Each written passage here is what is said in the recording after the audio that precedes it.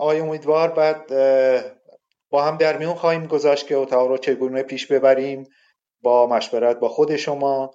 معمول ما اینطور هست که به هر حال شما صحبت رو شروع میکنید، بعد از دوستان خواهیم خواست که نظرات و سوالاتشون رو مطرح کنن و در بین اونها هم باز شما وقت کافی خواهید داشت که به اون نظرات بپردازید یا به اون سوالات بپردازید. ما رفیقمون اکبر دوستدار رو هم در اتاق داریم. ایشون عضو هیئت سیاسی اجرایی سازمان فدایین خلق ایران اکثریت و مسئول روابط عمومی هستند. اجازه میخوام که میکروفون رو به ایشون هم بدم، ایشون هم خوش آمد خودشون رو بگن و برام جان اگه شما آمادگی دارید میکروفون رو بگیرید، خواهش میکنم. من سلام عرض میکنم خدمت همه حضار گرامی، دوستان، رفقای عزیز، بخصوص رفیق محمد و امیدوار عزیز. من هم به نوبه خودم خوش آمد میگم. بسیار خوشحال هستیم از اینکه رفیق رو در این نشست گفتگو و اظهار نظر سازمان در کنار هم داریم.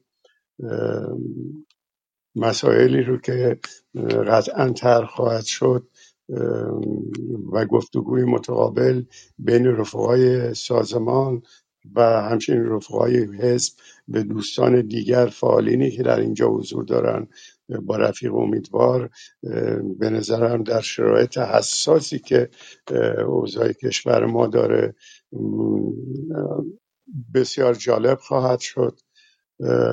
هم این نشست و هم من فکر کنم که سوای حضاری که در این نشست هستن، از اونجایی که برنامه‌ها معمولاً بازپخش میشه ضبط شده اون و در فضای مجازی امکان بهره گرفتن از نشست صحبت‌های انجام شده حتی در داخل کشور هم بعدتر انجام خواهد شد. من از این جهت بسیار با ارزش میدونم نه تنها اینکه ما فعالین بسیاری از حزب توده ایران و از سازمان فداییان خلق ایران اکثریت در طول خب این همه سالهای دوری که وجود داره، درسته که رابطه مستقیمی، فعالیت مستقیمی حزب سازمان ندارن، ولی بی تردید کسانی هستن که به اشکال مختلف اون پیوند و نسبت خودشون دارن و بسیار مشتاق و مایل هستن که ببینن نظراتی که وجود داره نسبت به مسائلی که اونها مستقیما در درون کشور باش مواجهن چگونه روش گفتگو میشه. البته تو فضای سیاسی امروز قطعا همه از طریق فضای مجازی از نظرات اطلاع دارند، ولی این فرصت که بین رفیق امیدوار اینجا حضور دارند و گفتگوهایی که انجام میشه متقابلا صحبتهایی با رفقای سازمان اکثریت صورت میگیره، از دو جهت به نظرم اهمیت خاص داره. هم نفس گفتگوی مشترک بین سازمان فدایان خلق ایران اکثریت و حزب توده ایران به نظرم ارزشمنده. درسته که ما در تمام این سالها تلاش میکنیم که طیف نیروهای وسیع سیاسی رو در پیوند قرار بگیریم، ولی نفس گفتگوی مشترک ما اهمیت داره. و همین که هر نکته قابل توجه و جالبی که در این گفتگوها بخواد مطرح بشه دقیقاً میتونه مورد توجه قرار بگیره. من از این جهت بسیار خوشحالم. مجدداً عنوان کنم از حضور رفیق امیدوار بسیار ممنونیم که دعوت سازمان رو پذیرفتند و مشتاقیم صحبت‌های ایشون رو بشنویم. من صحبت خودم رو تمام میکنم. با اجازه. خیلی متشکرم. آقای امیدوار، من میکروفون رو در اختیار شما قرار میدم. اجازه بدید ضمن این که من خودم ایشون بله الان درست شد میبینمشون. میکروفون رو در اختیار شما قرار میدم. شما هم صحبت اولیتون رو داشته باشید با دوستان، اگر مایلید صحبت کوتاهی، بعد به من بگید که چقدر مایلید که صحبت داشته باشید، صحبتتون رو باز کنید، موضوعتون رو باز کنید. ما فکر میکردیم که 15 دقیقه کافیه، مگر اینکه خود شما این زمان رو مناسب ندونید. میکروفون در اختیار شماست، خواهش میکنم بفرمایید.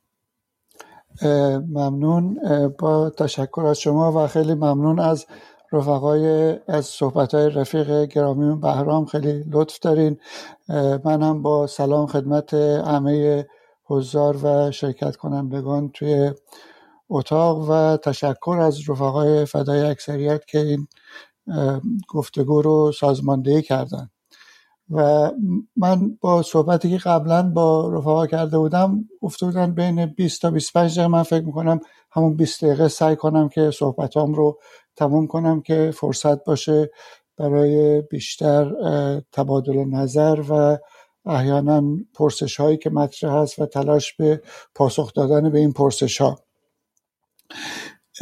اگر اجازه بدین، من در واقع میخواستم صحبتم رو با درود گرم به در واقع همه زنان، جوانان، دانشجویان، دانش آموزان، معلمان و استادان، کارگران و زحمتکشان میهنمون که توی این ماه‌های اخیر خب همه شاهد بودیم که اینطور دلاورانه در مقابل دستگاه سرکوب رژیم ضد مردمی ولایت فقیه ایستادن و در واقع چطور این صدای قهرمانانه این مبارزه توی سراسر جهان طنین افکن شده. و در این حال هم همینطور توی روزهای اخیر خب شاهدیم که 2 مرتبه این حملات شیمیایی به مدارس، این حملاتی که واقعا باید اونا رو جنایتکارانه نامید، تشدید شده و ابراز همبستگی و همدردی با خانواده های اینها و در واقع محکوم کردن این اعمال جنایتکارانه رژیم. عنوان گفتگوی امشب،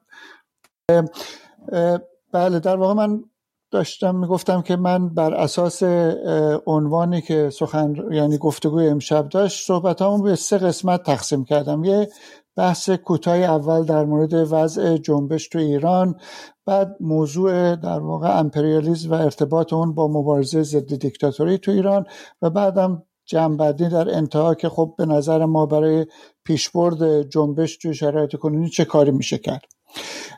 من اول به این موضوع اشاره بکنم که خب اعتراضهای گسترده مردمی که از شهریور ماه 1401 در واقع اون در پی قتل مهسا امینی شروع شد، زمینه عینی و ذهنیش برمیگرده به اعتراضهای خیلی گسترده و مداومی که از در واقع دیماه 96 توسط جوانان، دانشجویان، کارگران، کشاورزان، معلمان، فرهنگیان و بازنشستگان توی کشور ما شروع شده بود و همچنان ادامه داشته. یعنی ما اگه بخوایم بررسی کنیم میبینیم که توی 5 سال گذشته تا به امروز در واقع روزی نبوده که قشرهای مختلفی از مردم در اعتراض علیه رژیم، اعتراض علیه ظلم و فساد این حکومت به خیابون نیامده باشند و ما نمونه‌های خیلی زیادی از این رو داشتیم، از اعتصاب‌های کارگری گرفته، از اعتصاب کارگران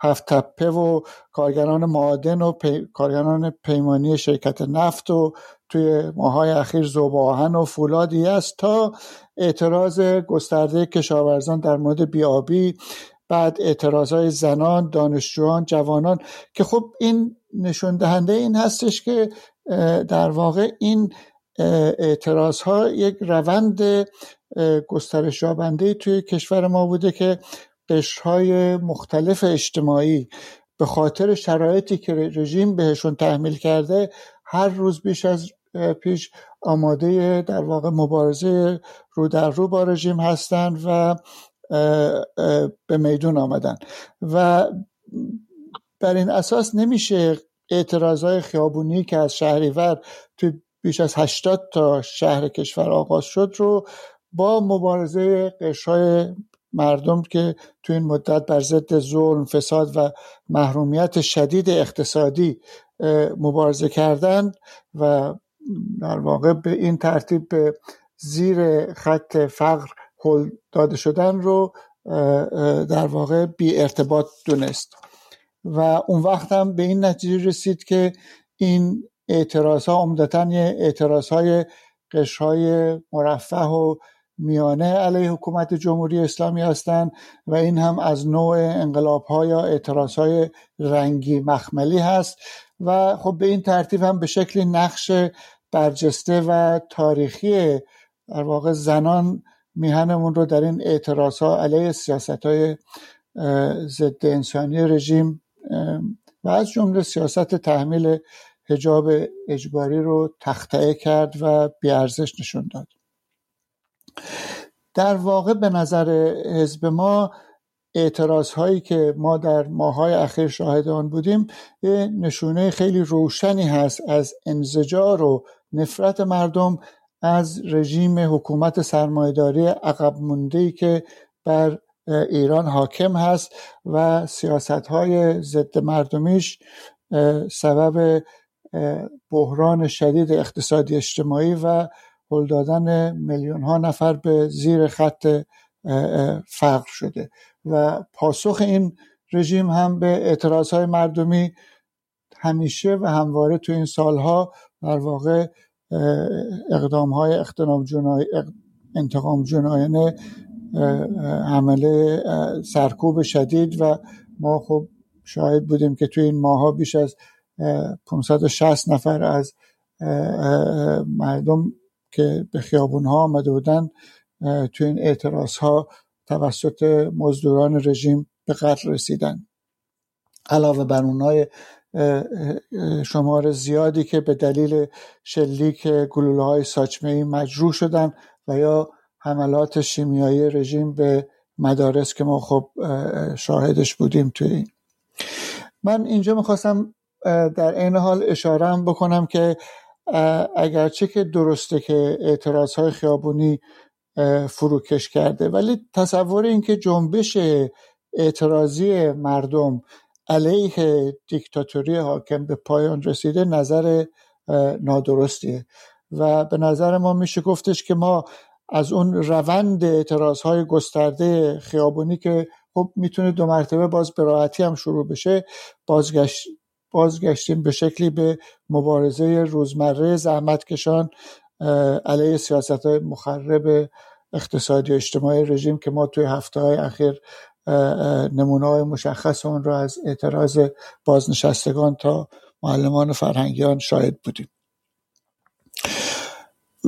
یک نکته دیگه هم که توجهش بهش خیلی به نظر ما مهم هست اینه که این حوادث ماه‌های اخیر این به یک شکلی ادعای رویین‌تنی رژیم ولایت فقیه رو به شکل خیلی جدی خدشه‌دار کرد و ما شاهد بودیم این هراس جدی سران جمهوری اسلامی رو از وضعیت بحرانی که خودشون رو توش پیدا کردن و ادامه یافتن این مبارزه ها و علیرغم این که خب همه امکانات سرکوبگری خودشون رو برای خاموش کردن صدای مردم به کار گرفتن، ولی ما میبینیم که رژیم در مقابل این ادامه این مبارزات در این گستره خب یه سری عقب نشینی‌هایی هم انجام داده. ما توی ماه قبل شاهد آزادی یه سری از زندانیان سیاسی بودیم، اگرچه که بعضی‌ها رو 2 مرتبه دستگیر کردن.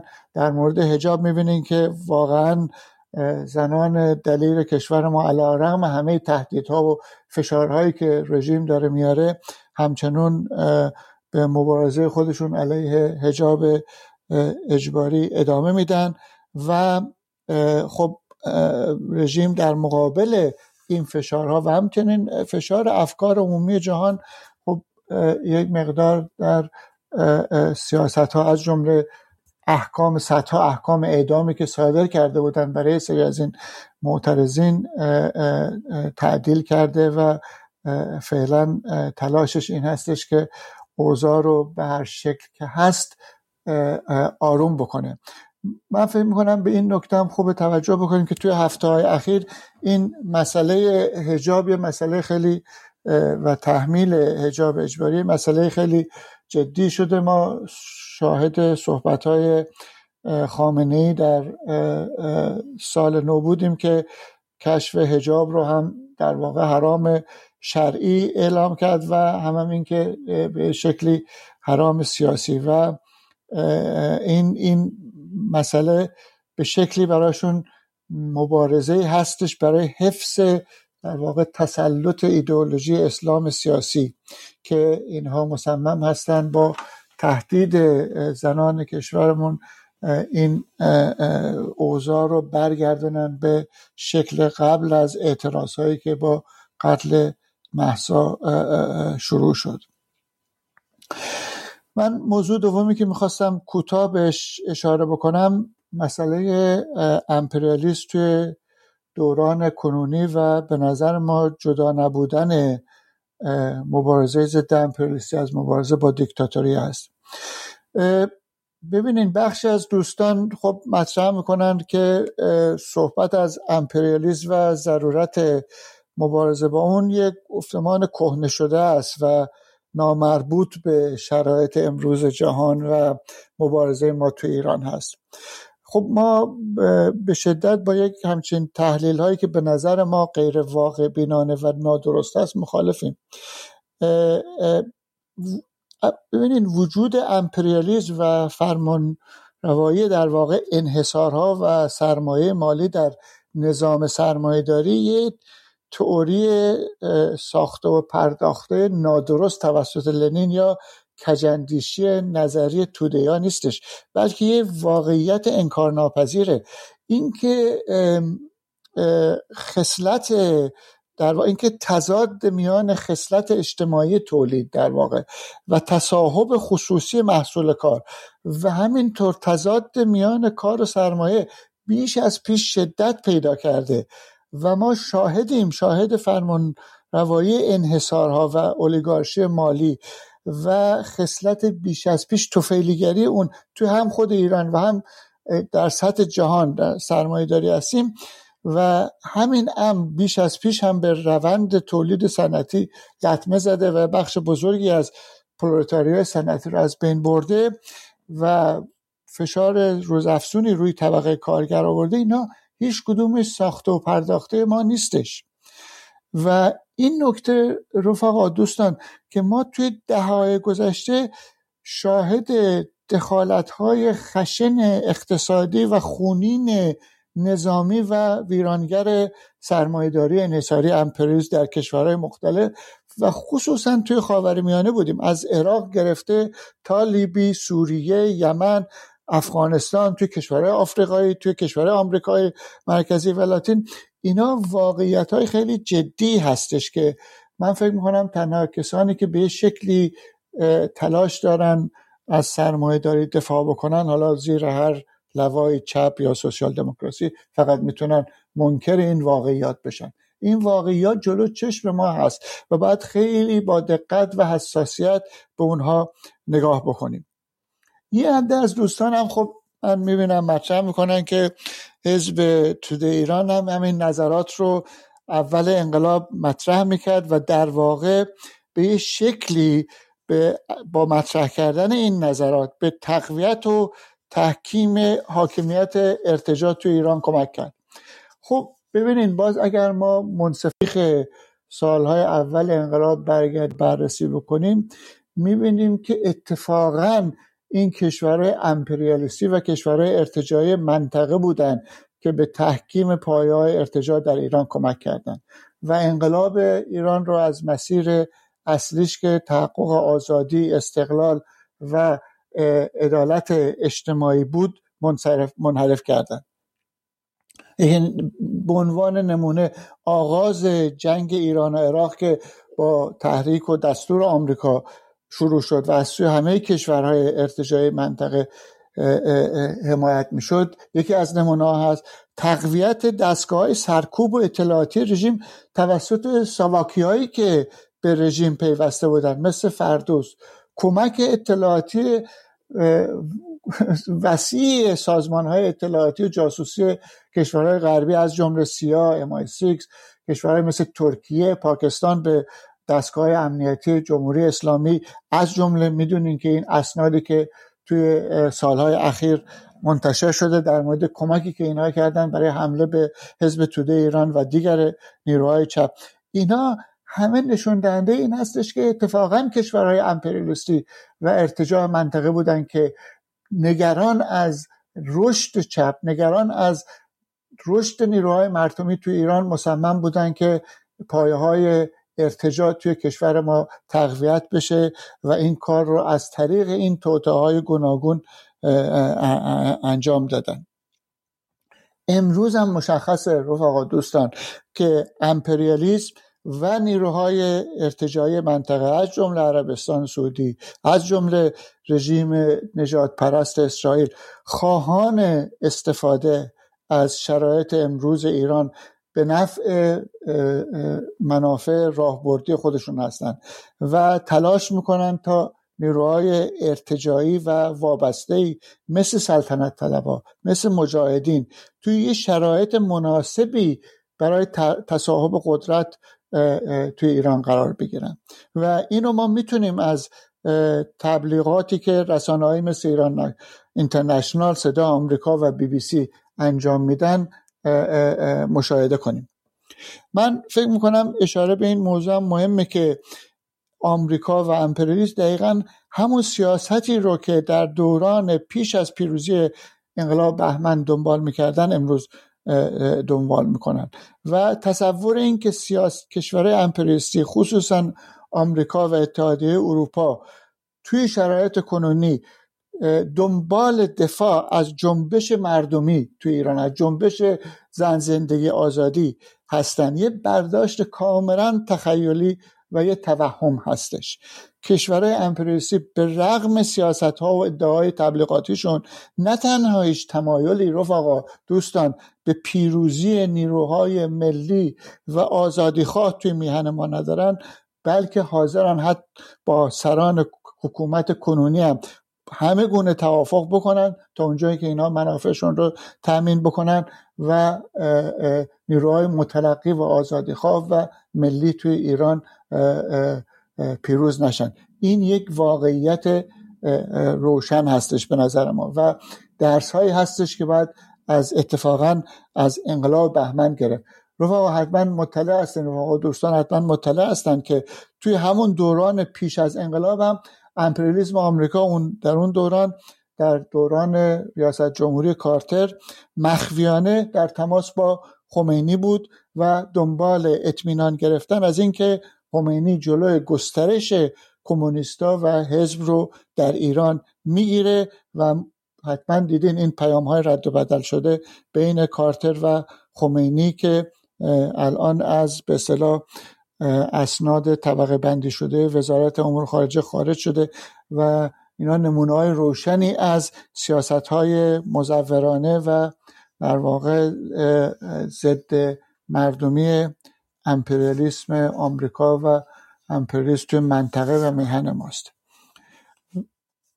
بر این اساس به نظر ما رفقا مبارزه با دیکتاتوری حاکم بر میهن ما جدا از مبارزه با توطئه‌های امپریالیسم در منطقه و ضد جنبش مترقی تو ایران نیست.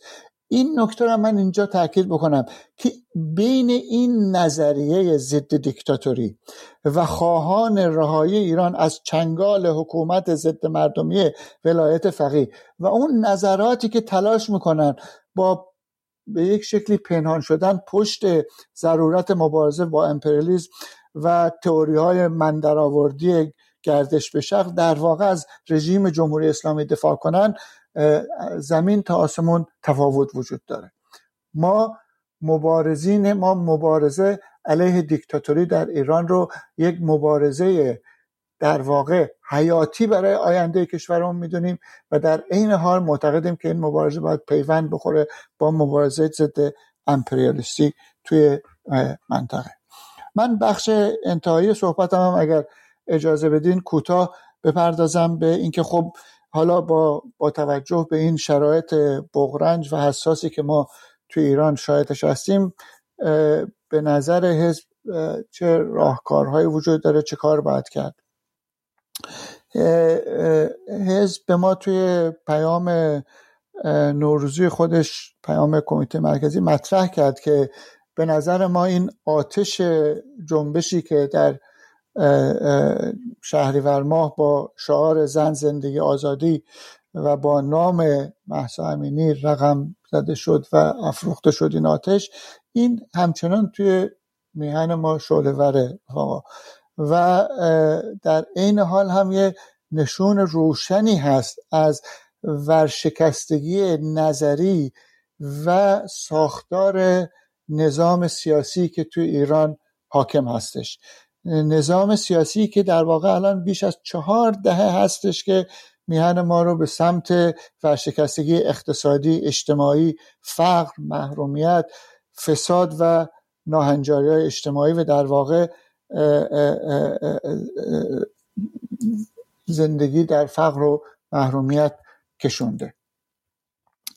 و به نظر ما جنبشی که در شهریور ماه 1401 آغاز شد، این جنبش و الان همونجوری که تا اول صحبتم هم اشاره کردم اشکال مختلفی رو میتونه به خودش بگیره، این نیازمند سازماندهی، اتحاد عمل و در واقع همبستگی همه آزادیخواهان و معتقدان به برقراری استقلال و عدالت اجتماعی تو ایران هستش. و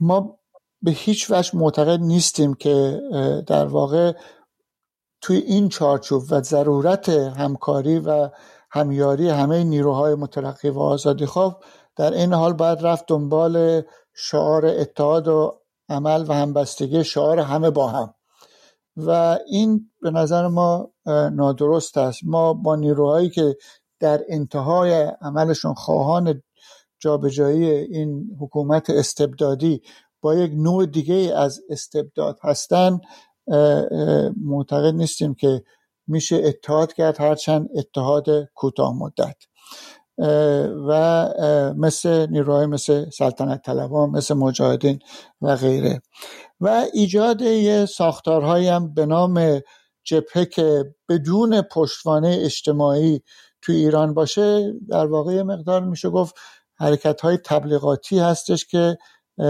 هیچ کمکی به پیشبرد مبارزه نیروهای اجتماعی تو ایران نخواهد کرد و باید همه تلاش‌ها رو متوجه هماهنگ کردن و اتحاد عمل نیروها و احزاب سیاسی جدی و ریشه‌دار در جامعه که نماینده منافع قشرهای زحمتکش هستند کرد تا بشه این نیروها در واقع در کنار نیروهای اجتماعی سازمان یافته توی جامعه ما، از جمله تشکل‌های کارگری یا صنفی، بتونن مبارزه رو به مسیر درست و پیروزمند اون هدایت کنن. ما واقعا اعتقاد عمیق داریم که مبارزه مردم ما به پیروزی نهایی میرسه و حکومت استبدادی دیر یا زود فرو میپاشه و تجربه انقلاب هم بهمون آموخته که این را فراز و نشیب‌های خودش رو داره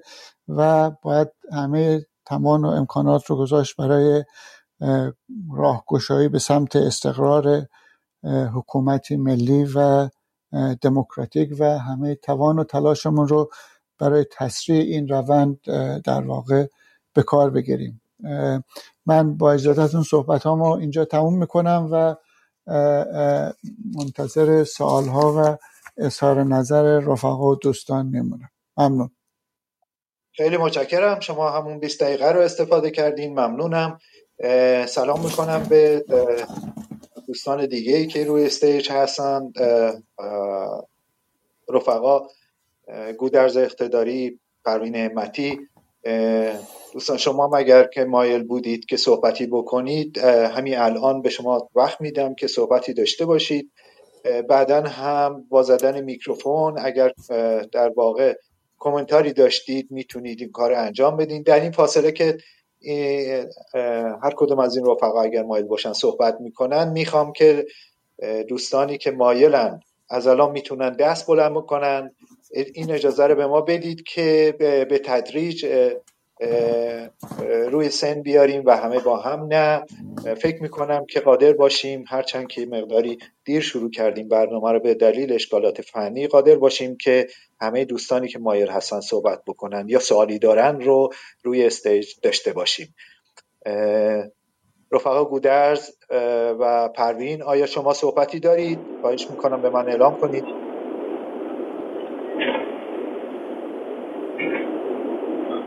من میتونم صحبت کنم؟ خواهش میکنم. بله. با عرض سلام و درود خدمت جناب امیدوار و سایر حاضرین در اتاق. شما اشاره‌ای در واقع به مسئله مبارزه ضد امپریالیستی کردید و در این حال به کسانی که به ناحق مبارزه ضد امپریالیستی رو وسیله‌ای برای دفاع از جمهوری اسلامی تشخیص میدن. اگه ممکنه یه مقدار بیشتر به این موضوع توضیح بدید و به ویژه شرایط جهانی رو در حال حاضر، به ویژه در ارتباط با روابط ایران با چین و روسیه و اونچه که در اصطلاح یوراسیا میگذره در مناطق شرق اروپا و آسیا، نظرتون چی هست و به طور مشخص اون چیزی که معروف شده به محور مقاومت که جمهوری اسلامی و سیاست‌های آقای خامنه‌ای رو به طور مشخص مورد حمایت قرار میده، به همین بهانه و اون رو یک مبارزه ضد امپریالیستی میشناسه، چگونه حزب توده ایران در این مورد نظر میده؟ مرسی. خیلی متشکرم. آقای امیدوار، اجازه بدید که من این موضوع رو هم با شما در میون بذارم. شما هر موقع که فکر کردید که مایلید سوالات رو جواب بدید به من اعلام کنید. گاهی وقتا لازم میشه که 2-3 تا از دوستان سوالاشون رو مطرح کنن، بعد شما جواب بدید. گاهی وقتا اگر فکر کردید فوراً به اون سوال میتونید جواب بدید، حتما این کار رو بکنید. دینا جان، خواهش میکنم شما به تدریج دوستانی رو که مایلن بیان روی استیج رو دعوت کنید، این کار رو به عهده بگیرید. آقای امیدوار، اگر مایلید که در این زمینه صحبت کنید، خواهش میکنم. ببخشید آقای کامران، من فقط میخواستم تاکید کنم که آقای عصری میخوان تشریف بیارن توی اتاق. متاسفانه امکانش رو ندارن. اگر کسی ایشون رو بلاک داره لطفاً در بیاره تا بتونن وارد اتاق بشن. ممنونم. آقای ایرج بسیار خوب. عصری، شما شنیدید. من فکر میکنم که دوستانی که در بالا هستن ممکنه در لیست بلاکشون باشن، همینطوره نه؟ کامران جان ببخشید، من لینک فرستادم برای آقای عصری توی تلگرام. ایشون میتونن از طریق همون لینک وارد بشن، احتمالاً در بلاک لیست ما که نیستن. بفرمایید. نه، قطعا فکر نمی کنم که در لیست دوستان دیگه هم باشن. بسیار خوب. ببخشید رفیق کامران، عذر میخوام، منم یه پیشنهادی دارم. اگر ممکنه لطف کنین درخواست کنین که سوالات رو اگر میشه به شکل نوشتاری بنویسن، مثل یکی از عزیزان که الان سوالشون رو در قسمت مسیج نوشتن. این میتونه به کار ما یه مقدار کمک بکنه. یعنی یه ذره حالا تعداد بیشتری سوال میتونیم بگیریم. این یه ذره تو وقت به نظر من صرفه جویی میکنه. متشکرم. از دوستان از این راه هم قطعا میتونن استفاده کنن و سوالاتشون رو بفرستن که لزوم این که حتما بالا بیان و صحبت کنن نباشه، یا اگر اصلا مایل نیستن بیان بالا و صحبت کنن و سوال کنن، حتما میتونن از اون روش استفاده بکنن. آقای امیدوار، شما سوال من اینطوری بود که آیا مایلید الان جواب بدید یا صبر میکنید سوالات دیگر هم بشنوید؟ هر جور که راحت‌تره، هم میتونم الان شما به من بدم، بگید با توجه به موضوعی که مطرح میشه. اگر مایل بودید اول میکروفونتون رو بزنید، من متوجه خواهم شد که مایلید همون موقع جواب بدید. باشه حتما. پس میشه چند تا سوال دیگر هم گرفت که بعد با هم جواب داد. بسیار خوب.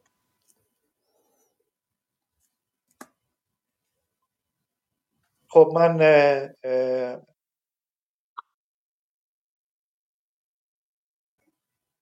رفیق عزیز زهره تونکاوونی رو روی استیج میبینم. ایشون شما اگه مایلید که سوالی مطرح کنید خواهش میکنم، حد اکثر یا نظری مطرح کنید، حد اکثر 5 دقیقه خواهش میکنم. بعدش آقای امیر رو خواهیم داشت، امیر عطیایی رو، بعد به ترتیب دوستان دیگه. زهره عزیز شما مایلید صحبت کنید. سلام عرض میکنم به همه دوستانی که اینجا هستند و 2 سوال دارم. یکی این که آقای امیدوار گفتن انقلاب‌های رنگی، یعنی مال ایران هم یه چیزی. انقلاب‌های رنگی رو معمولا در همه جا، اوکراین، بلاروسی، جاهای دیگه معمولا امپریالیسم تحریک کنن بش است و ازش استفاده میکنه. اینجا چجوری رنگین کمان ما وصل میشه به امپریالیسم یا نه، که من فکر میکنم البته این چنین باشه. دوما این که گفتند اون راجع به سیاست اول انقلاب حزب،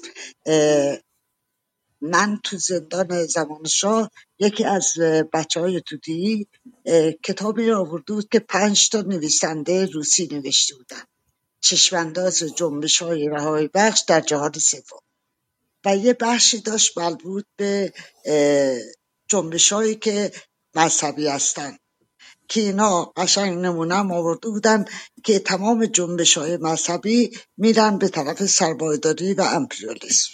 حالا چطور بعدش که من اومدم بیرون که این کتاب رو ترجمه شد بعدشو پیدا کردم که حزب ترجمه کرده بود و اون بخش اسلامیشو اصلا حذف کرده بود. چرا؟ برای اینکه مردم خب باید میدونستن یه همچی چیز. دوم این که همون سال اواخر 59 یا 60 بود که من تو بولتن کار میکردم، آقای محمد عزیز دبیر اول حزب کمونیست عراق نامه‌ای به آقای کیانوری نوشتن و نامه‌ای به آقای فرخ نوشتن. به هر حال تو این نامه هشدار دادن که ما تو عراق تجربه کردیم با این حکومت‌های اسلامی و خرد بورژوازی نباید علنی کار کنین و باید اعتماد نکنین بهشون. حالا چطور حزب از اینا خبر نداشت و سیاست خودش رو دنبال کرد؟ حالا دیگه جواب فقط من میخوام بشنوم چی. متشکرم زهره عزیز. من دیدم آقای امیدوار شما میکروفون زدید، خواهش میکنم پاسختون رو بفرمایید. ممنون. من ابتدا با پاسخ به رفیقمون زهره شروع بکنم. ببینید من اون رو که اشاره کردم گفتم یه عده مطرح میکنن که این مبارزه‌ای که توی میهن ما آغاز شده، مبارزه‌ای که خصوصا مبارزه‌ای که با جنبش زن زندگی آزادی آغاز شد، این اسم اینو میذارن انقلاب رنگی و مخملی و به همون جوری هم که شما گفتین به این ترتیب میخوان این چیز رو بکنن که این در واقع یه چیزیه که کشور امپریالیستی را انداختن. خب ما قطعا مخالف اون هستیم. من منظورم نبود که نظر حزب این هستش، من نظرم این بود که یک عده این رو مطرح میکنن برای دفاع از جمهوری اسلامی و در واقع چقدر این نظر نادرست هست.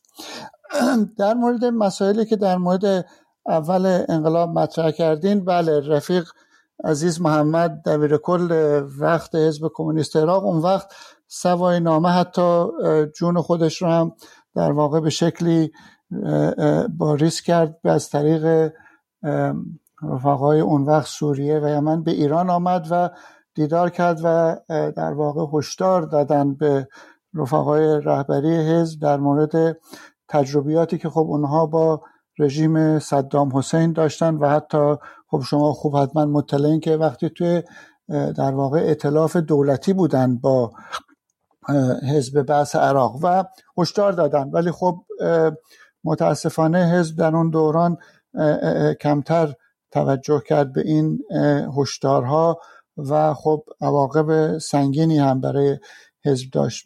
حزب در مورد سیاست‌های بعد از انقلابش در مجموع خب تا به امروز اسناد مختلفی رو در ارزیابی اون سیاست‌ها، چه نقاط قوتش و چه نقاط ضعف و مشکلاتی که داشته مطرح کرده و بررسی کرده، بررسی منتقدانه کرده از برخی از این سیاست‌ها و از جمله اینکه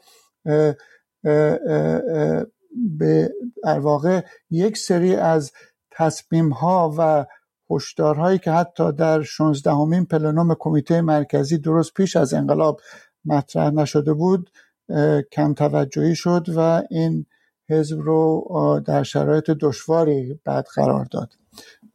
در این زمینه مطلب زیاد نوشته شده رفیق، میشه من اگه خواستین بعد اینها رو به شکلی در اختیارتون بذارم که ببینید مطالب مفصلیه که من فکر میکنم از حوصله این بحث امروز ما ممکنه فراتر بره. در مورد مبارزه ضد امپریالیسم و اینکه حکومت جمهوری اسلامی مبارزه ضد امپریالیسم میکنه، محور مقاومت و در واقع شرایط کنونی جهان، ببینین رفقا و دوستان، یه موضوعی که مطرح هست این هستش که مبارزه ضد امپریالیسم که شعار نیست، یعنی مبارزه با سرمایه‌داری انحصاری و هژمونی طلبی اون در عرصه‌های مختلف جهان. خب کشوری که خودش در واقع داره به شکلی سیاست‌های نولیبرالی رو پیاده میکنه، مدل سرمایه‌داری رو پیاده میکنه، خب از نظر ساختاری نمیتونه مخالف سرمایه‌داری انحصاری باشه. ولی در مورد سیاست‌های منطقه‌ای خب ما این بحث رو هم قبلا مطرح کردیم و اشاره کردیم که جمهوری اسلامی در منطقه برای خودش در واقع خودش یک قدرت منطقه‌ای حساب میکنه و خواهان به رسمیت شناختن این موقعیت از طرف امپریالیسم آمریکا و دیگر کشورهای ارتجاعی منطقه هستش و این یک در واقع نقطه تنشی بوده که وجود داشته. این به معنای مبارزه ضد امپریالیستی جمهوری اسلامی نیستش. جمهوری اسلامی اصلا محتوای امپریالیسم قبول نداره که بخواد باش مبارزه ضد امپریالیستی بکنه و ما دیدیم توی مقاطع مختلف از جمله حتما رفقا دوستان یادشون هستش که آقای رفسنجانی در اون موقع در واقع از آمریکا و در واقع کشورهای امپریالیستی که ما همه جور کمک به شما کردیم، فضای هوایی رو باز کردیم که نیروهای شما از طریق ایران عراق رو بمباران بکنن، در افغانستان به شما کمک کردیم، چه چیزی بیشتر از ما میخواین؟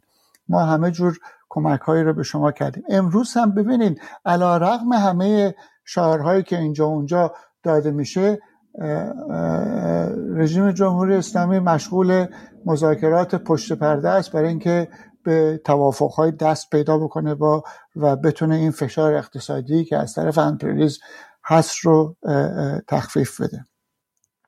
یه نکته دیگه هم که مطرح کردن، خب در عرصه جهان امپریالیسم به دنبال اعمال هژمونی خودش هستش. در این زمینه اصلا هیچ شکی نیست. ما توی نامه‌های مردم اخیراً توی شماره‌های اخیر اشاره کردیم به در واقع جنگ سرد جدیدی که امپریالیسم آمریکا علیه چین به راه انداخته.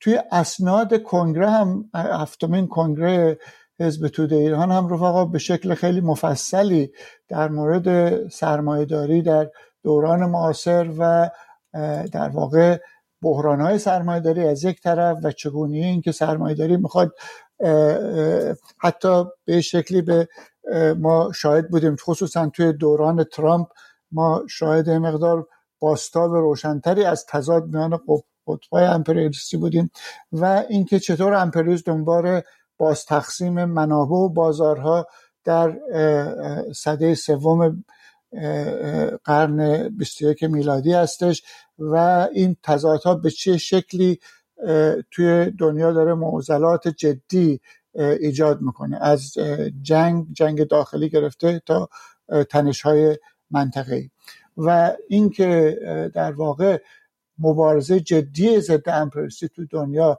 توسط نیروهای مترقی داره صورت میگیره و توسط و چین یه بخشی از این مبارزه است. ما اینها رو به روشنی توضیح دادیم. من اینجا قطع میکنم صحبتامو که بشه صحبت بقیه و سوالات بقیه دوستان رو شنید. متشکرم آقای امیدوار. بله، منم خواهش میکنم که در پاسخگویی هم در واقع وقت رو رعایت کنید که بتونیم به دوستان بیشتری بپردازیم و به موضوعات بیشتری بپردازیم. آقای امیر عطیایی، خواهش میکنم.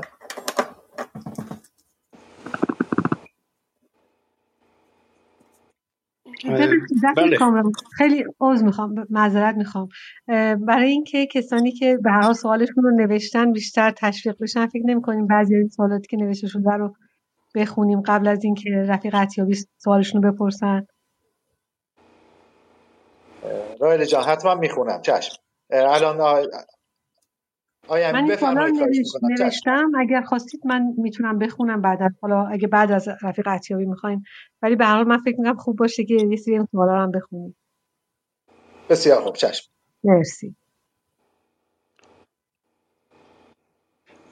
با سلام و تشکر از حضور آقای امیدوار و برنامه‌ریزی برای این جلسه توسط کافه مکس و ادمین ها.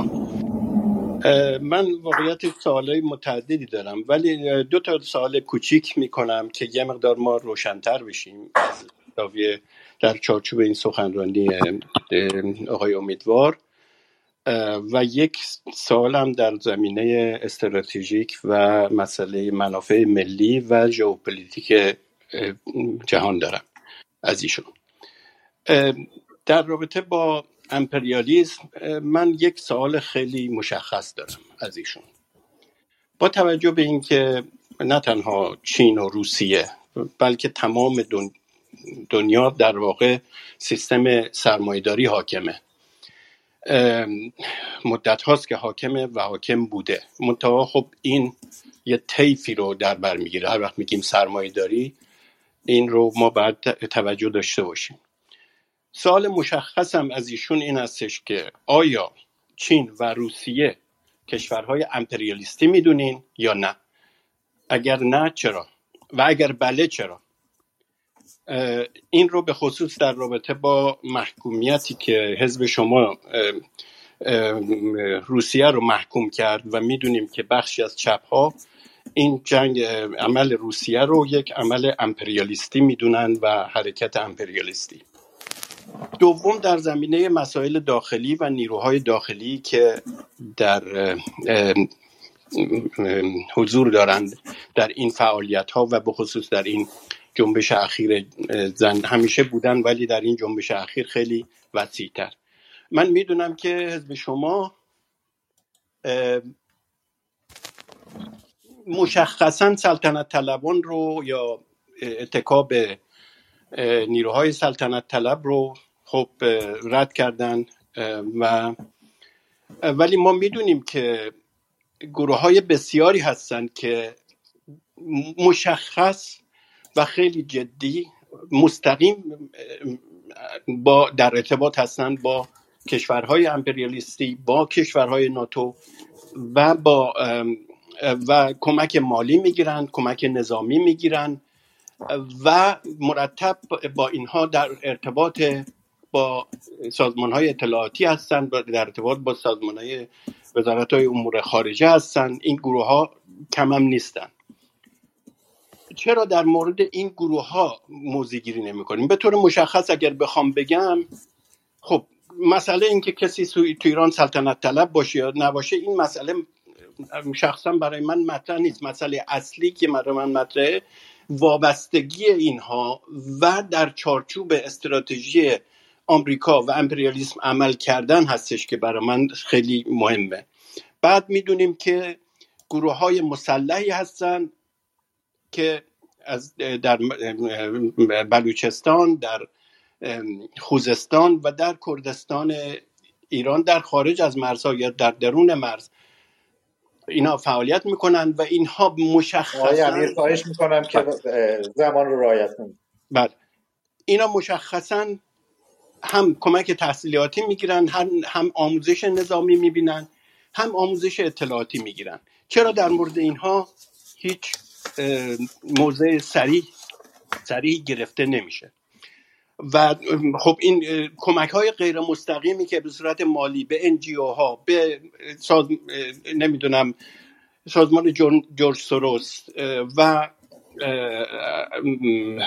USAID، وزارت های امور خارجه، به این گروه ها و جریانات میکنند که آتش بیار معرکه بشن.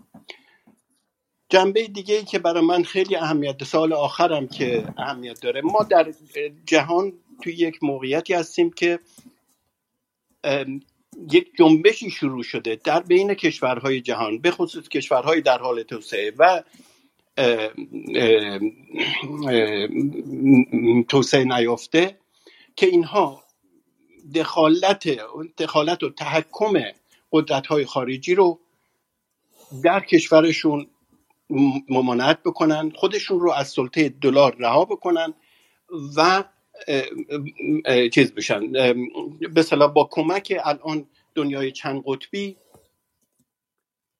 این کار رو دارن میکنن. این به این مفهوم نیست که این رژیم های خوبی هستن یا بدی هستن یا سرمایه‌داری نیستن یا ضد مسئله اصلی منافع ملی این کشور هاست، صرف نظر اینکه چه رژیمی به اینها حاکم باشه. در مورد ایران شما این رو چگونه میبینید؟ من سوالم رو تموم میکنم اینجا. متشکرم. آقای امیدوار، من به شما وقت میدم، خواهش میکنم. دنای عزیز، راهل جان، ممنون از پیشنهادی که کردید. من نمیدونم که آیا این سوالات رو که گفتید نوشتی رو میخواید مطرح بکنی یا میتونی در طی ساعتی که تو کلاب هستیم این کار رو به عهده بگیری، ولی رفیقمون دنا اینجا هست همین کار رو میکنه. دنا جان اگر لطف کنی شما انجام بدی و بعد هم من خودم انجام خواهم داد.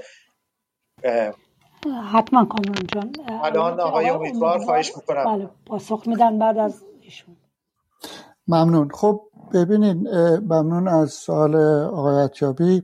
اولا اینکه ما معتقد نیستیم چین سرمایه‌داری هستش، همچین نظری رو حزب توده ایران نداره و ایشون اگر رجوع بکنن به اسناد حزب از جمله نامه مردم، ما گزارش خیلی مفصلی در مورد کنگره 20 حزب کمونیست چین منتشر کردیم که در اونجا صحبت از سوسیالیسم، البته با در واقع برداشت چینی اون میکنه و آخرین کنگرهشون هم این بود که پرچم شکوهمند سوسیالیسم رو با ویژگی چینی برافراشته نگه داریم.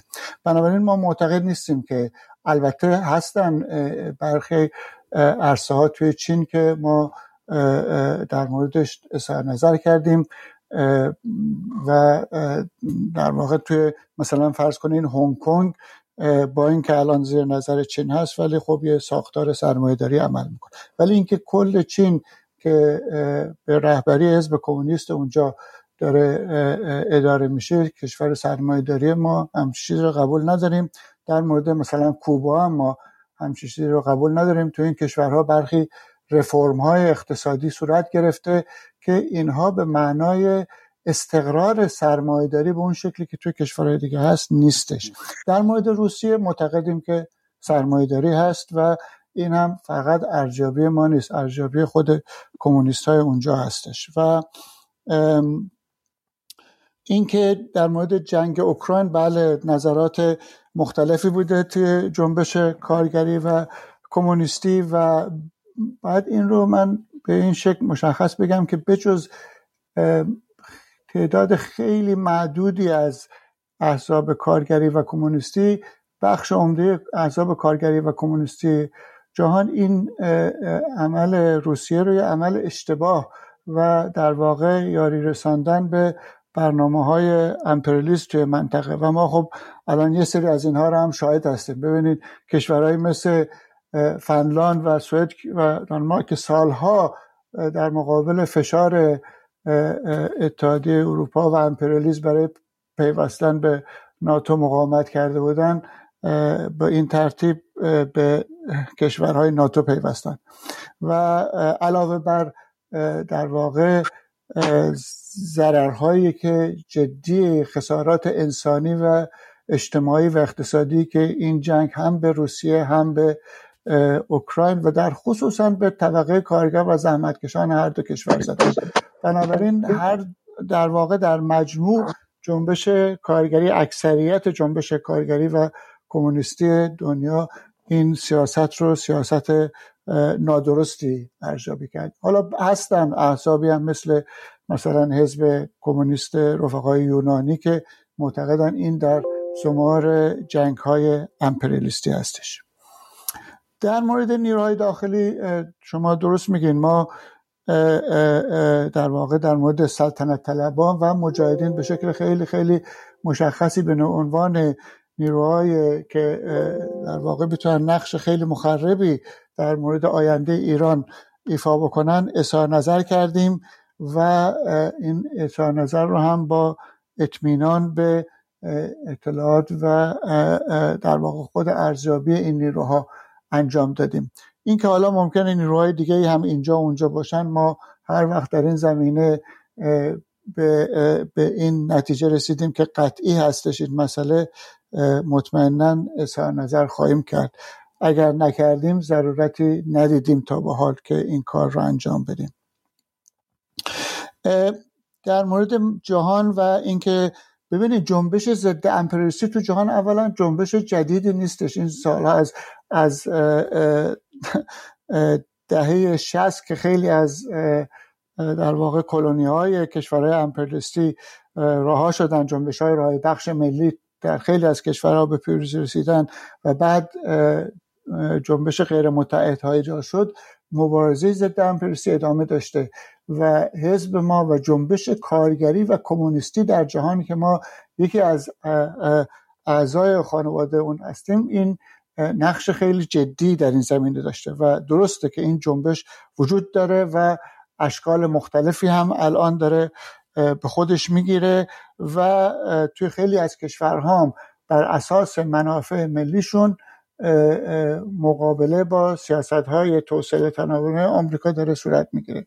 ولی من میخواستم به این نکته خیلی پاسخ روشنی بدم برای شما که ما به هیچ وجه معتقد نیستیم که جمهوری اسلامی، رژیم ولایت فقیه اصلاً و ابداً دنبال حفظ منافع ملی ما هستش.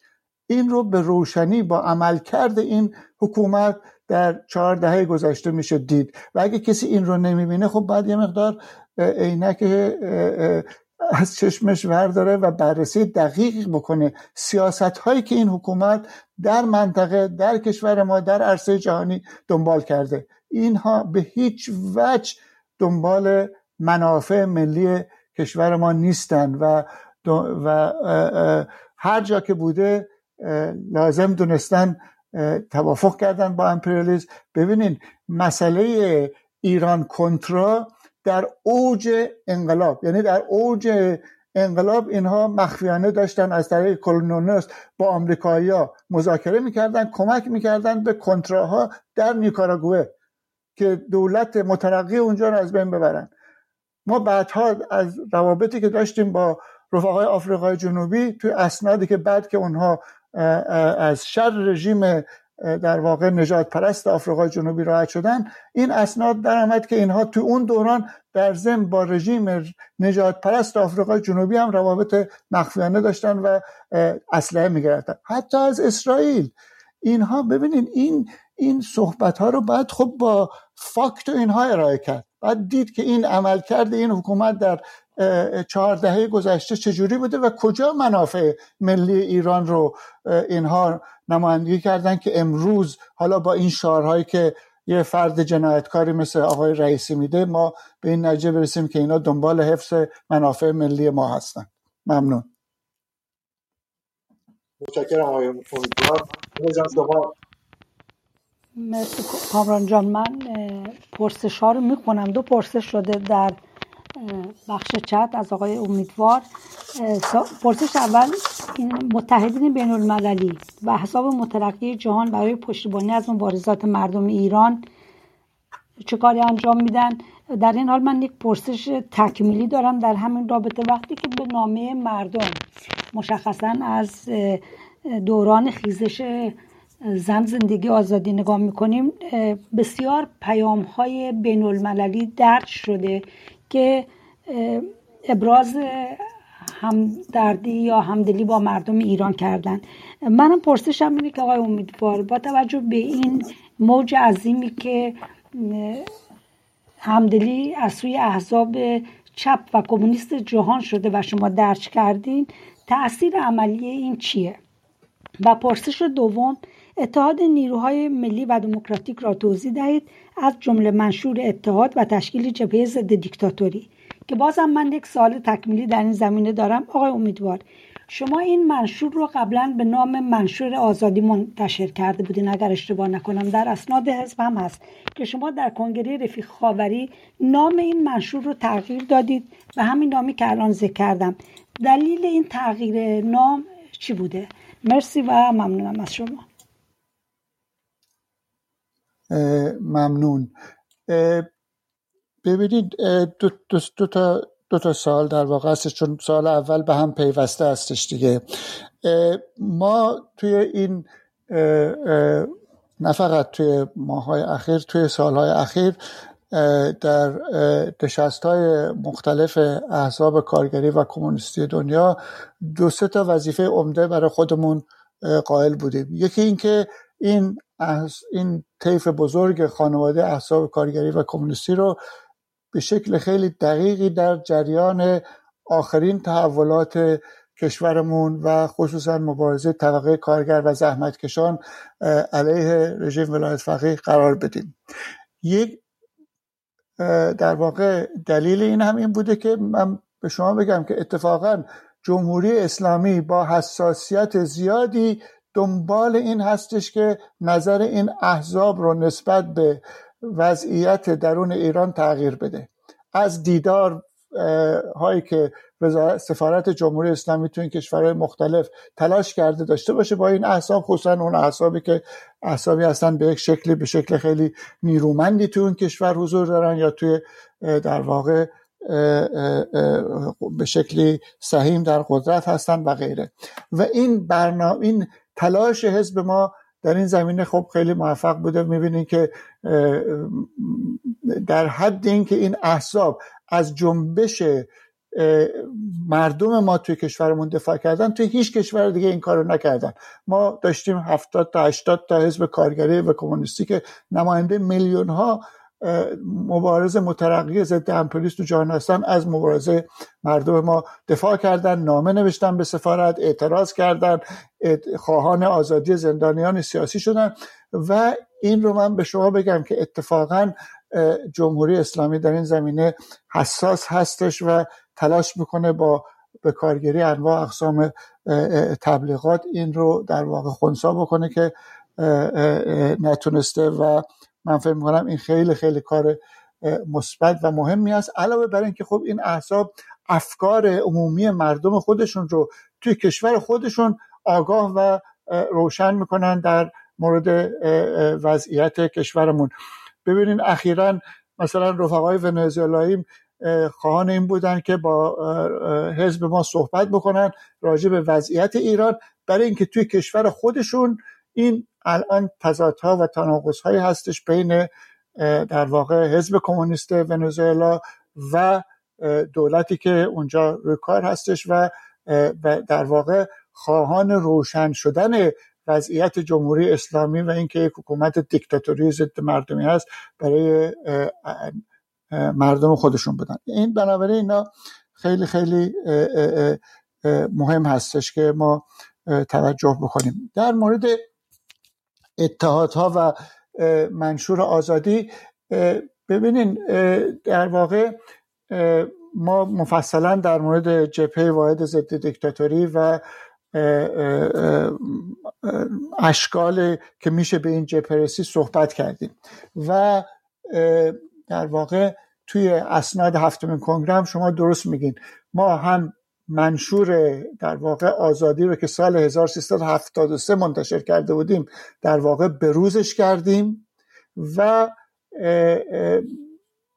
نکاتی که خب بروز کردنش معنیش این بودش که ما در اونجا همگام با تغییراتی که توی این نزدیک به 20 سال توی ایران اتفاق افتاده اون منشور رو هم بروز کردیم و در عین حال در کنار اون پیشنهادهای حزب توده ایران برای تشکیل جبهه واحد ضد دیکتاتوری رو هم مطرح کردیم که ما این پیشنهادهای ما هستش. به این مفهوم هم نیست که ما معتقدیم احزاب دیگه باید این پیشنهادها رو قبول کنن. این پیشنهادها در واقع موضوعی هستش که ما معتقدیم باید نشست درش صحبت کرد، توافق کرد، به یک موضع مشترک رسید و جبهه‌ای رو تشکیل داد که بتونه یک نقش هماهنگ کننده و سازمان دهی مبارزه در درون کشور ما رو به شکلی عهده‌دار بشه.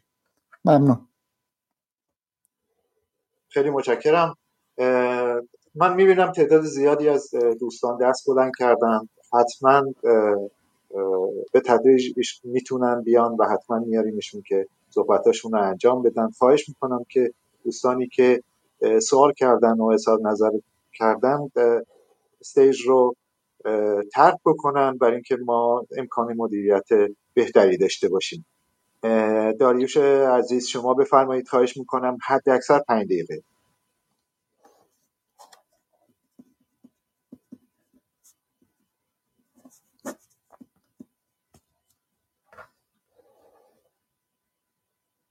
دوست عزیز داریوش وثوقی،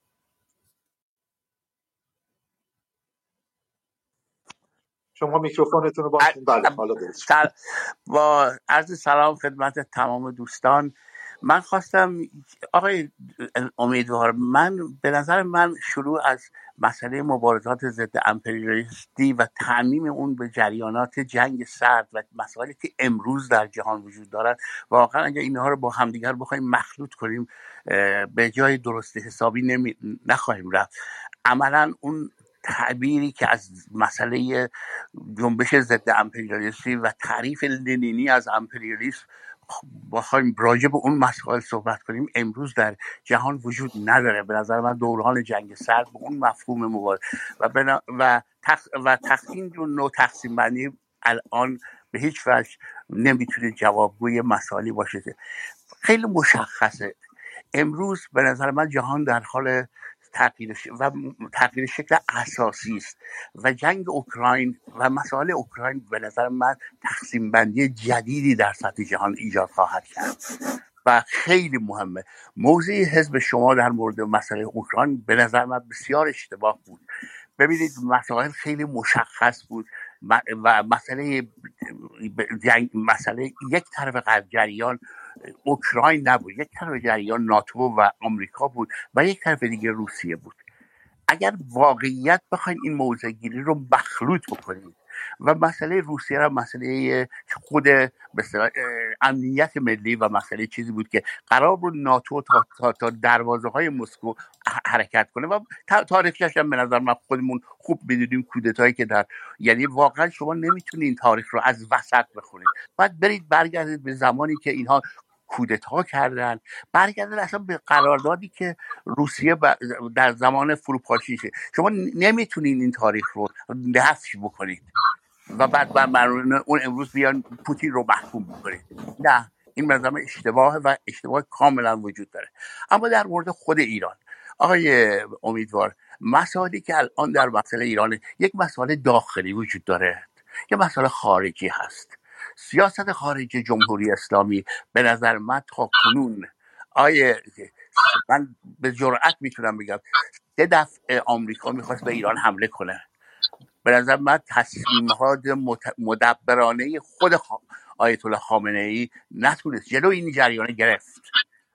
امروز دیگه مسئله دموکراسی، زندگی، آزادی اینا مسائلی به نظر من حاشیه‌ایه. حاشیه مسئله مشخص بود که اینها میخواستن در ایران چیکار کنن و تمام تزاش معلومه دیگه از زمانی که اون مسئله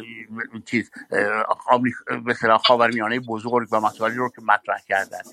ببینید نیروهای سیاسی باید تکلیف خودشون مشخص کنن. یه سری نیروهای سیاسی مثل حزب چپ و دارجانی اینا تکلیف خودشون رو روشن کردن در این جریان زندگی، آزادی. اینا تقریبا رفتن به گروه آهی و جریانات اینا خودشون ای مثلا کاملا حزب چپ و بسیاری از اینها این کاریکاتوری که به نام 5 تا حزب درست کردن و دارن به اصطلاح حرکت میکنن. مسئله خیلی روشنه. امروز من معتقدم جامعه ایران در خطرات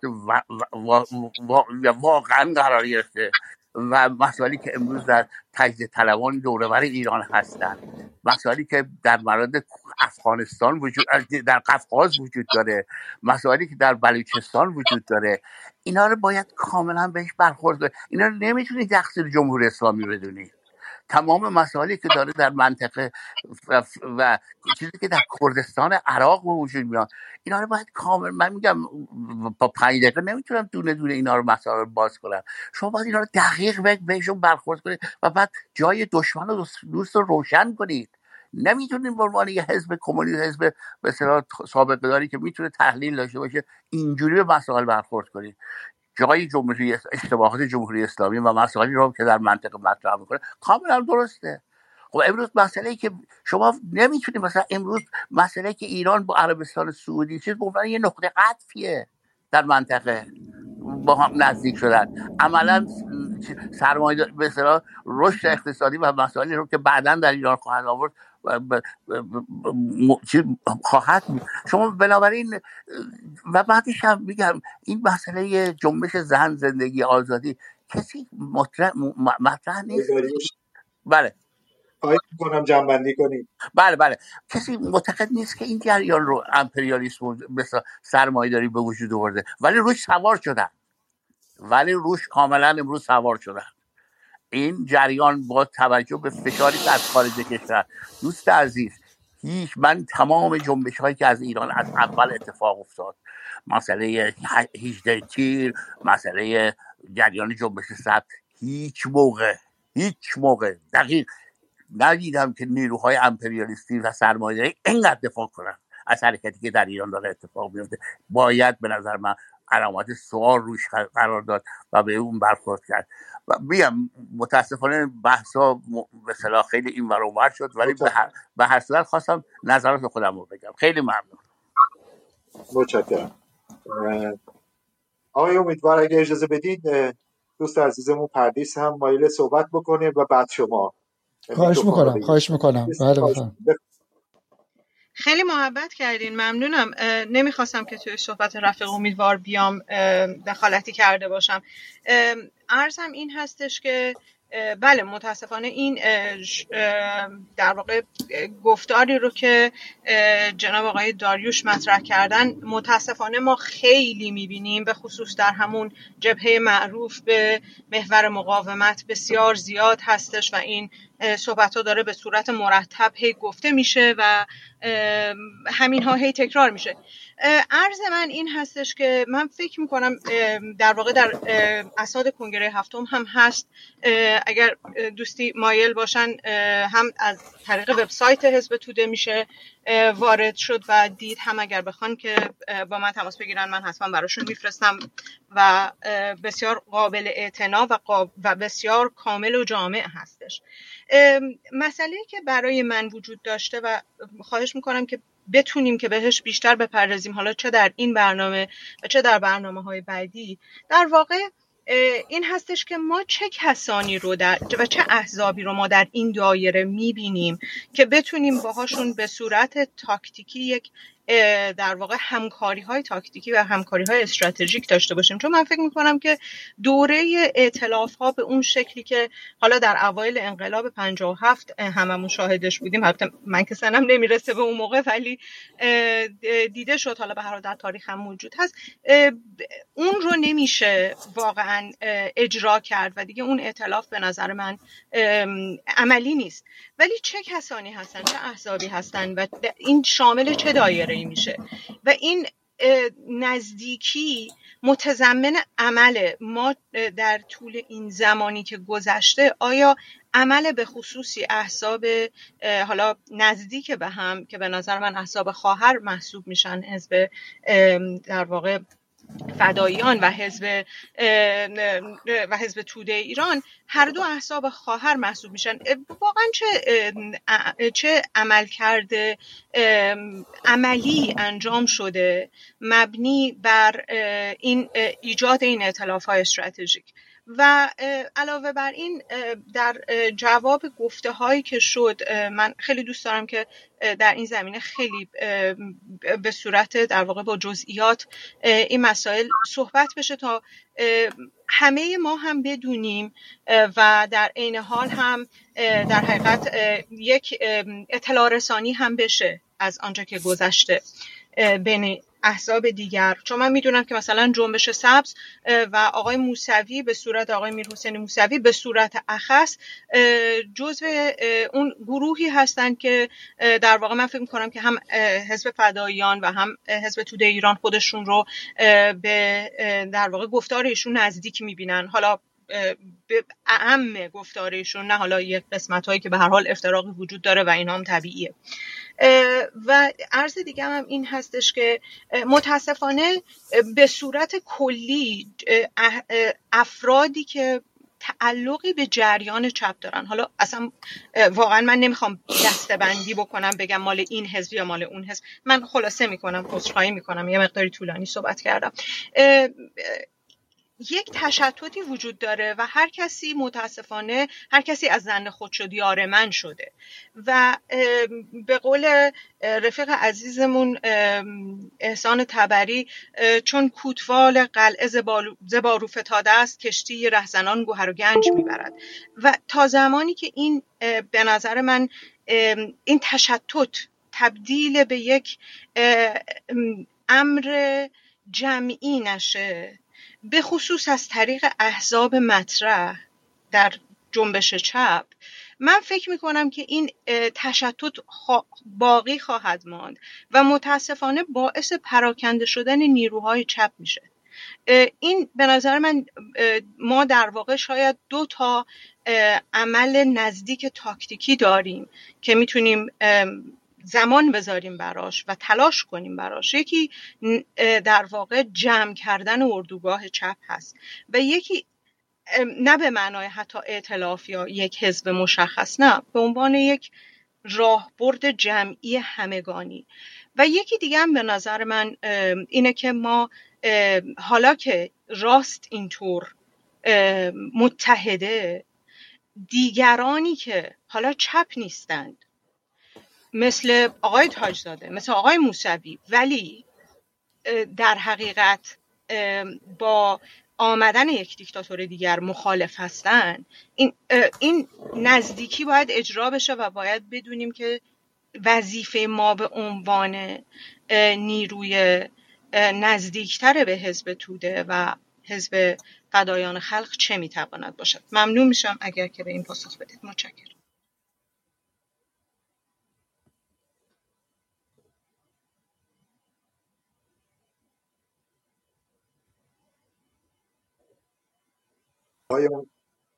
بله، صدای منو دارین؟ بله هست. ممنون. خب من اول با صحبتایی که داریوش، راستش یه مقدار صحبتاشون نامشخص بود. از یه طرف میگفتن این تحلیل لنینی در مورد امپریالیسم دیگه درست نیست، جنگ سردی در کار نیست، و بعد از اون طرف هم صحبت از تصمیم‌های مدبرانه آقای خامنه‌ای و جلوی حمله آمریکا به ایران رو گفتن. والا ما اعتقاد نداریم آقای خامنه‌ای از وقتی که ولی فقیه بوده هیچ تصمیم مدبرانه گرفته باشه که این دومیش باشه. این از اونجا ایشون از این ادعاهای تبلیغاتی زیاد انجام میدن. رفقا و دوستان حتما یادشونه وقتی که بعد از احمدی نژاد آقای روحانی رو آوردن سر کار، برخلاف همه ادعاهایی که ایشون کرده بود برجام را اجرا کردن، اسمشو گذاشتن نرمش قهرمانانه. و بعد هم در واقع سیاست‌های دیگه‌ای که در منطقه دنبال کردن میشه اسمش به جای مدبرانه گذاشت سیاست‌های ماجراجویانه. من فکر می‌کنم این چیز درستری هستش برای سیاست‌های جمهوری اسلامی.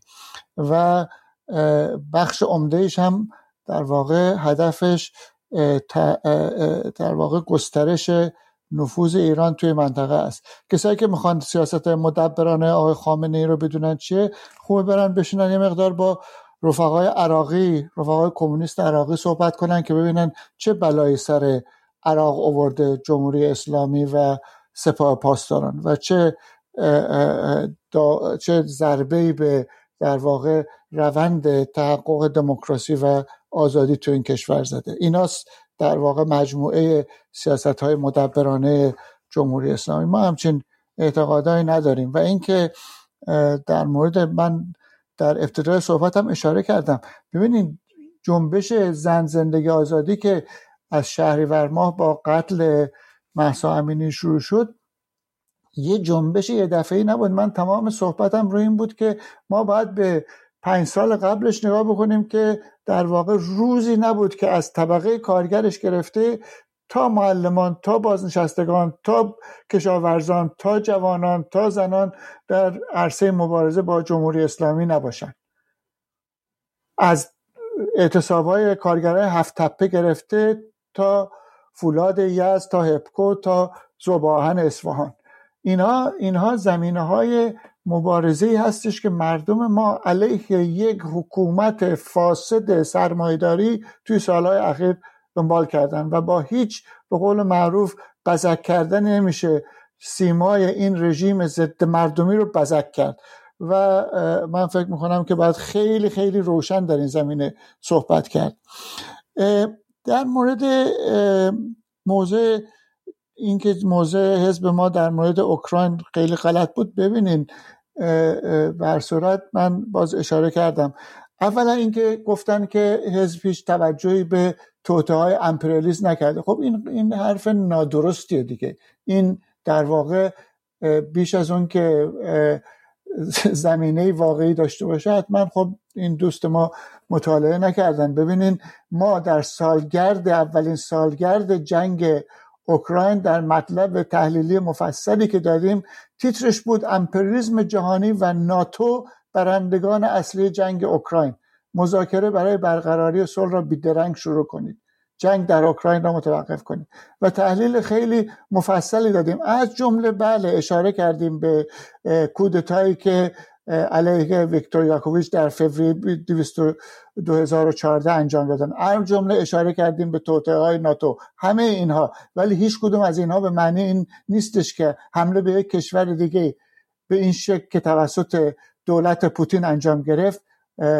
درست بود و یا راه حل مسئله بود. بنابراین این که ما نکردیم اینا ادعاهای نادرستیه و شاید خب دوستمون فرصت نداشتن این ارزیابی‌های حزب ما رو دقیقاً مطالعه کنن. من پیشنهادم اینه که لطف کنن حتما دقیقاً مطالعه کنن که صحبتاشون یه مقدار در واقع بیشتر مبتنی بر فاکتا باشه. من رقمون پردیس اشاره کردن که چه کسانی رو در این دایره می‌بینیم. قبلا هم سوال شده بود. ببینید خب ما در واقع در مقاطع مختلفی در فراخوان‌هایی که دادیم حتی وقتی که لازم بوده اسم بردیم از طیف مختلفی از نیروها، از جمله در حتما رفیقمون مطلعن و شما هم مطلعین که مثلا در مقطع انقلابات 1400 خب فراخوانی دادیم به طیفی از نیروهایی که معتقد بودیم نیروهایی هستن که دارن علیه رژیم جمهوری اسلامی مبارزه میکنن و میشه در مورد تحریم انتخابات به یک توافق مشترکی رسید و در واقع این کار رو انجام داد و خب علیرغم این که این توافق نوشته شده انجام نگرفت ولی تحریم گسترده انتخابات در واقع موفقیتی بود برای اپوزیسیون جمهوری اسلامی و مردم که در واقع به شکل خیلی قاطعی پاسخ ندادن به جمهوری اسلامی. در زمینه اتحادها خب تلاش‌های خیلی شما اشاره کردین. بله گفتگو و صحبت‌های خیلی مختلفی حزب ما با نیروهای مختلف از جمله ما با رفقای فدای اکثریت صحبت داشتیم و امید هستش که در واقع در آینده شرایطی پیش بیاد که بشه در زمینه اتحاد عمل و تشکیل یک جبهه واحدی، حالا اسمش هر چی میخوان بذاریم، جبهه واحد ضد دیکتاتوری یا جبهه دیگه، بشه کار در واقع جدی‌تر رو انجام داد که ثمره‌های عینی داشته باشه. در این زمینه من خواستم اشاره بکنم که اتفاقاً شاید رفقا دیده باشن، ما توی نامه مردم یک گزارش مفصلی از تجربه رفقای سودانی منتشر کردیم که اونجا خب به شکل خیلی موفقی جبهه‌های ایجاد شد برای مبارزه با حکومت دیکتاتوری سودان و در واقع به شکلی طیف وسیعی از نیروها، 20 تا حزب نیروی مختلف، از جمله حتی نیروهای که معتقد به نیروهای مسلمان توی این جبهه‌ها جنگ شدن. حتی توی اونجا یه ائتلافی هم از مشاغل حرفه‌ای که خودشون گروهی بودن از 8 تا سازمان حرفه‌ای، از وکلا، آموزگاران، پزشکان، استادان دانشگاه، مهندسان، کارمندان که حزب کمونیست اون هم شرکت داشت، تشکیل شدن. و این در واقع تجربه های موفق و روشنی هستش که ما نیروهای مترقی و آزادیخواه تو ایران باید بتونن از اون استفاده بکنن. معضل ما معضل گذار از یک سری در واقع برداشت‌های نادرست هست در مورد ائتلاف و اتحاد عمل. و این برداشت نادرست که اتحاد و ائتلاف با یک نیروی، این که بعد اون نیرو بیاد همه صحبت‌های شما رو قبول کنه و بعد با اون میشه ائتلاف کرد، یا به ارزیابی مشابهی مثل شما در زمینه همه امور سیاسی ایران و جهان برسه تا بشه با اونها کار مشترک انجام داد. خب اینها نادرسته، اون دیگه شکل تعریف جبهه نیستش. خب اگه یه نیروی تمام نظرات ما رو قبول داشت، خب میشد بخشی از حزب توده ایران دیگه، اون که جبهه نمیشه باش تشکیل داد. بنابراین این برداشت های نادرست همچنان کمک نمیکنه. من قبلا هم اشاره کرده بودم، ما یه دورانی با دوستانمون توی حزب چپ گفتگو میکردیم بر سر امکان همکاری ها و غیره، و صحبت این دوستان این بودش که خب ما با سازمان‌های دیگه که اون وقت با اونها جمهوری خواهان بودن کار میکردن، خب اینها مشکل دارن با حزب و مشکله برای ما، و یا بعد مثلا حزب خیلی شدید از خودش انتقاد کنه. خب این شکل جدی صحبت بین نیروهای جدی سیاسی برای تشکیل جبهه یا همکاری نیستش. که شکل جدیش اینه که آقا این برنامه عمل مبارزاتی ما ایناست، یک سری مسائل هستش که ما سرش توافق داریم، یک سری مسائل هستش که ما میتونیم با هم کار بکنیم، یک سری مسائل هم هستش که ما توافق نظر نداریم با هم. خب اونا مسائلیه که نمیتونیم با هم کار بکنیم، اونا مسائلیه که لازم هم نیست با هم کار بکنیم. ولی اگه مثلا توافق داریم، هم نظری داریم در مورد مبارزه برای آزادی همه زندانیان سیاسی فوری و بدون قید و شرط، خب این عرصه‌ایه که میشه با هم کار کرد.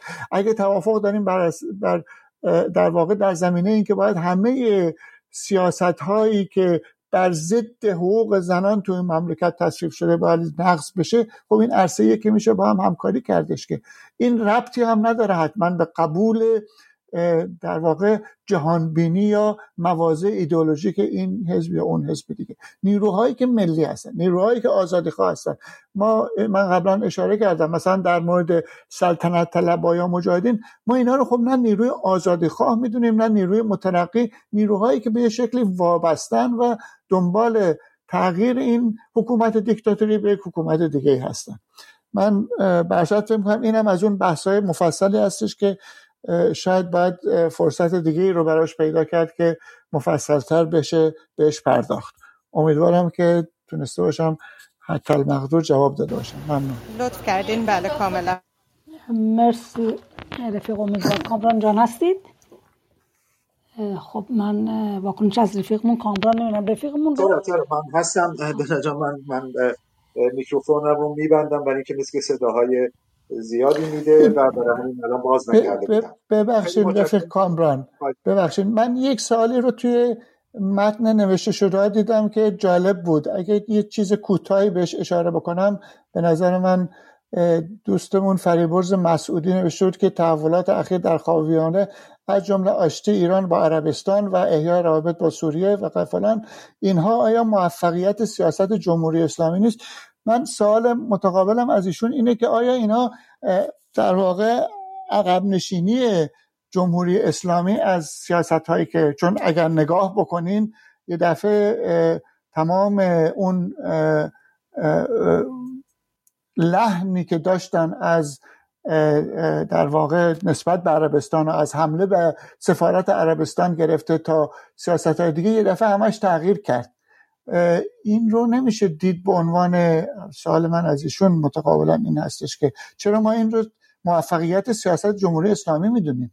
چرا این رو همونجور به یک شکلی نرمش قهرمانانه ولی فقیه ارزیابی نمی کنیم که بعد از این همه هارت و پورتا و در واقع شمشیر کشیدن ها در مقابل عربستان و تمام کشورهای منطقه که بودن و از جمله سیاست هایی که در یمن و کشورهای دیگه دنبال میکردن، حالا یه دفعه به این شکل تغییر جهت دادن. ما البته این که این تنش کاهش پیدا بکنه اینو موضوع منفی نمیدونیم و این رو هم خب میدونیم که در واقع چین در این زمینه نقش عمده‌ای در این زمینه داشته. به هر صورت من جالب به نظرم آمد که میشه از اون زاویه هم دید، یعنی اینا پیروزی جمهوری اسلامیه.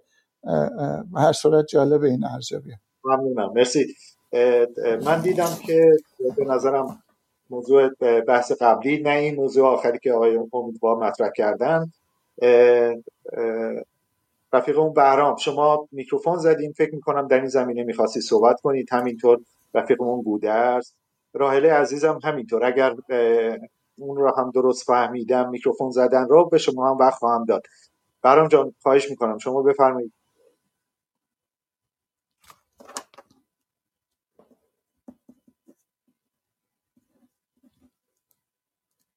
رفیق بهرام، شما مایل بودید صحبت کنید یا من درست متوجه نشدم؟ با من اگه هستی خیر، من میکروفون نزده بودم. نزده بودید. رفیق گودرز.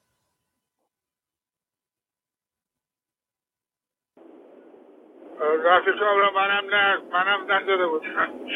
بسیار خوب. که تلفنش خوب اشتباهی میگیره. اشتباهی میگیره. بسیار. راحل جان شما هم همینطور؟ کامران جان، پس ما ادامه میدیم. راحل جان چند سوال کتبی بهشون رسیده به شکل خصوصی، اگه اجازه بدیم پرسش‌ها رو، سوالات رو بخونن. خواهش میکنم. پس من این دفعه درست در مورد راحل عزیز درست دیدم که میکروفون زدم. خواهش میکنم بفرمایید. البته منم میکروفون نزده بودم ولی خب از فرصت استفاده میکنم، سوالات رو میخونم. سوال شده که لطفاً بپرسید در مورد انقلاب مهسا چه راهبردی برای همگرایی با دیگر گروهان دارند؟ آیا حاضر به ائتلاف با کسانی که ادعای رهبری را دارند هستند؟ یا اگر حاضر به ائتلاف نیستند چه راهبری برای انقلاب و حضور فعالانه در جامعه پیشنهاد میدهند؟ ممنون. متشکرم. ما ادامه بدیم با یکی دو نفر دوستان دیگه. آقای نادلی مقدم، شما بفرمایید خواهش میکنم. حد اکثر 5 دقیقه.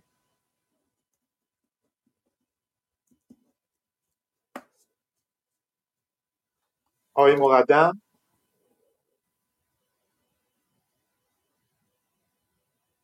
خب ایشون عکس العملی نمیبینم ازشون. آقای یحیایی. آقای حسین. بله خیلی متشکرم لطف کردید به ما وقت دادید. من سوالهایی که مطرح میکنم از آقای امیدوار، من خیلی ازش متشکرم که لطف کردن و صحبتهای خیلی مبسوطی را ایراد فرمودن. ولی خب صحبتها در مقدمه بیشتر جنبه روزنامه نگاری داشت تا یک تحلیلگر سیاسی. خود اینم یه داستان نیست. ولی حالا من سوالم این است، با توجه به همان گفتار یک شرایط ذهنی و عینی در جامعه آماده است برای یک خیزش، برای جنبش. حالا جایگاه حزب کجاست؟ آیا چگونه به متن جامعه نفوذ خواهد کرد؟ این یک سوال. سوال دیگری که برام خیلی برای من خیلی مهم است و تعجب میکنم که از آقای امیدوار و آن این است که ایشان به دفعات تکرار فرمودن که ایران مخالف سرمایه‌داری انحصاری نیست. من با این مسئله به شدت زاویه دارم. رژیم جمهوری اسلامی میتواند در درون خودش یک نظام کاملا سرمایه‌داری بی‌رحم و خیلی خشن باشد، ولی به شدت با سرمایه‌داری انحصاری مخالفت دارد.